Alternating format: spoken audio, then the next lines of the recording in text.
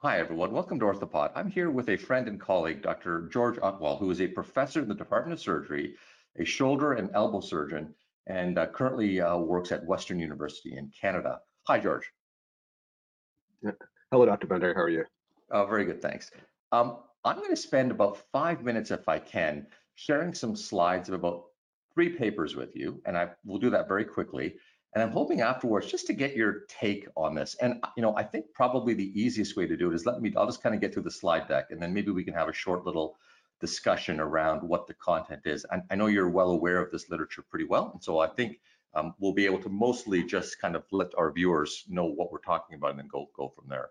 So we're going to talk a little bit about displaced radial head fractures. And within that, there are 3 questions we're particularly interested in. What works best for these displaced fractures in terms of internal fixation or arthroplasty? If we're going to be using arthroplasty, is a fixed or a non-fixed, we call loose fitting implant, going to be optimal? And quite frankly, are all implants created equal? Those are the 3 questions that these 3 papers aim to evaluate. And the first paper that came out roughly, earlier, sort of early mid last year, was a network meta-analysis, and there's been tons of work done on network meta-analysis. But the gist of the storyline was that when we look at specifically displaced radial head fractures, that arthroplasty results tended to have better outcomes, broadly speaking, than fixation. Now, either fixation with the metallic or bioabsorbable implant. So this was based, again, not necessarily on all randomized clinical trials. There were some trials and a lot of observational data sets, but that was the gist of that particular paper. Not that long after, though, there was another paper that came out in late 2018 or so that had another interesting conclusion. And they said, well, listen, if we look at all of the radial head arthroplasty implants that have been used for displaced fractures, it turns out that we think that the overall rigidly fixed implants are at greater risk of having revision surgery than the smooth stem spacers, or what they call the unfixed designs. So actually, suggesting in fact that if you're going to choose a type of radial arthroplasty, you might be looking at an unfixed design. But interestingly, when you looked at the conclusion, rightly so, they said, hey, listen, there are areas where we're not 100% sure.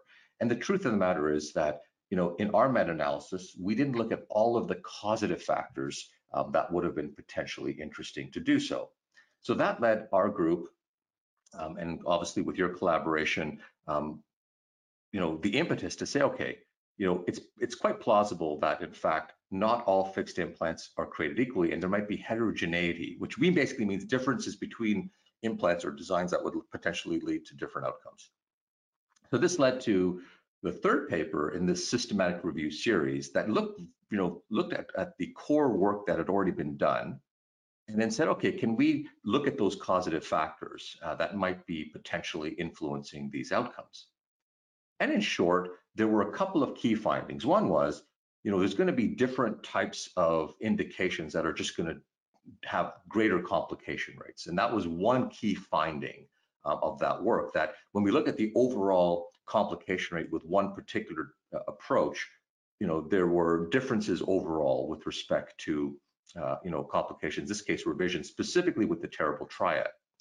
And finally, you can see this design here, but finally, the other point that was of interest was when you looked at the range of designs that were included across this literature. And again, these are mostly non-RCT data, but when you looked at that, you could see that if you were to clump all of the fixed, implant outcomes together as revisions, you would get somewhere in the 10 to 12% range. But you can see it went very, very widely, anywhere from a few percent all the way much past 60%. We also learned that there are many implants that just aren't even in circulation anymore. They've been discontinued. So that's the challenge I think we find when we do work in radial head arthroplasty research, or in these areas where if you're looking over time, there's all kinds of challenges to pooling data. So that kind of has been what we've been learning. And I guess the question is, because the data isn't all RCT data, it may not be the most robust data sets, but it is the best we have. I'm curious, George, from your perspective, what do you make of all this? Yeah, I mean, I think it's really important is to understand where all this data is coming from. And Right. what we have to understand, just as you identified that there's this heterogeneity in the implant types, that makes sense. I mean, we know that with anything that's manufactured, cars. I mean, there's like you have your Mercedes Benz, and then you may have your Kia, your Ford Escort, and those are not made equally. And if you call them a car, one's maybe perform better than the other.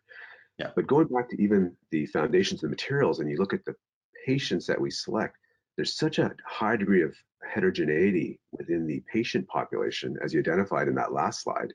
Yeah. And that provides a huge amount of bias as we go through all of these studies. So when we look over time, our patient indications have changed, and those implants have also changed. Specifically, when you look at the indications, and I look at when we do a radial head arthroplasty and compare that to fracture fixation, in those more complex cases where we have ligamentous injuries, fractures of the coronoid, other associated injuries, what we term as complex elbow instability, we know that those radial head fractures are more comminuted and more damaged. And so they tend to do, with that bias, they tend to do better with an arthroplasty. And many cases, those younger patients, we're trying to fix them. We really want to fix them, but we're Yeah. fixing a fracture that's one of the most challenging fractures to fix. It's osteopenic, it's comminuted. And so you can kind of get a story of why sometimes open rupture internal fixation may not do as well in those complex cases where the arthroplasties tend to do better. Oh, it's very interesting. And what's your take on this huge range between types of fixed devices? Is there any gleaning? Is there any message from that you would glean? I think the more anatomic the fixed devices, I would, your sense is that it's probably better. That, I mean, if we can recreate anatomy anatomically with an Right. implant, that would seem better.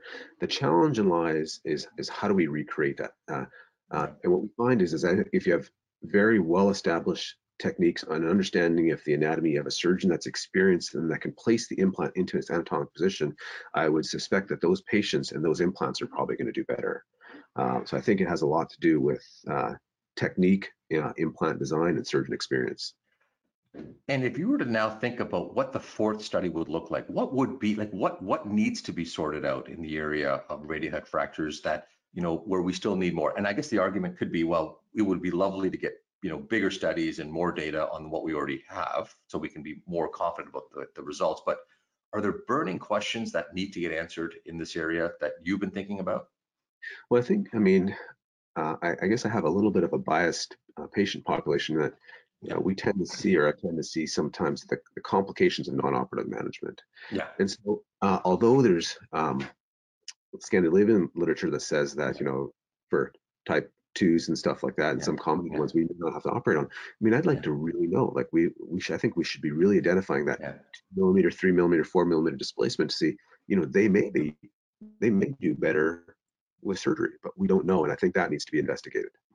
That's interesting. And probably as a last question for you is, like, in the time right now where we are seeing delays to access, for what we're calling non-urgent, orthopedic surgery, there's probably going to be a greater pressure or a greater revisiting of non-operative care, generally speaking, because the backlogs are just going to get bigger, and we're not likely to see these changes, go back to what we're calling pre-COVID norms for months. Some people are arguing maybe over a year.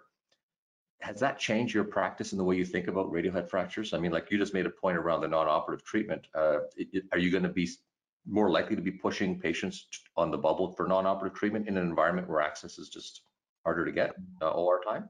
It's a very good question. I must admit, I have tried not to let the COVID crisis change my indications. Okay. And so what I do is I discuss it more so with the patient. So if I say like pre-COVID, this is something Yeah. that I would probably lean towards an operation.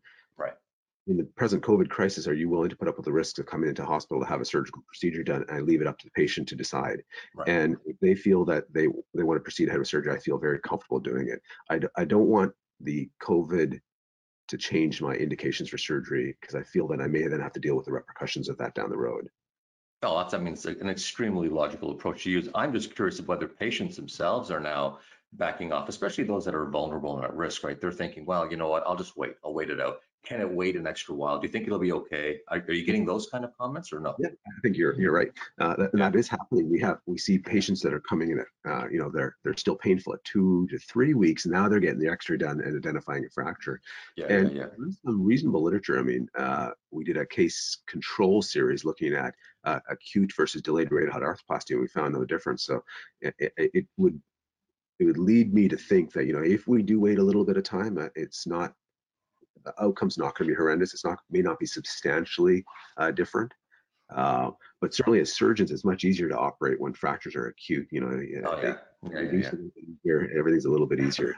And in that Well, subacute period, sometimes some of the complications, heterotopic ossification stiffness, tend to go up. well, I mean, this has been a short podcast, but I can tell you it's been highly, highly informative. I can't thank you enough, Dr. Atwell, for taking time to, help us through some of these issues. These are focused issues, but we really appreciate your expertise and time. No, I got to say thank you, Dr. Bender, for educating us. I mean, you have such an amazing ability to educate the world, and I'm not sure if you get enough recognition for it, but really, I enjoy reading your papers and working with you. Ah, it's been awesome. Thank you so much again. Appreciate it.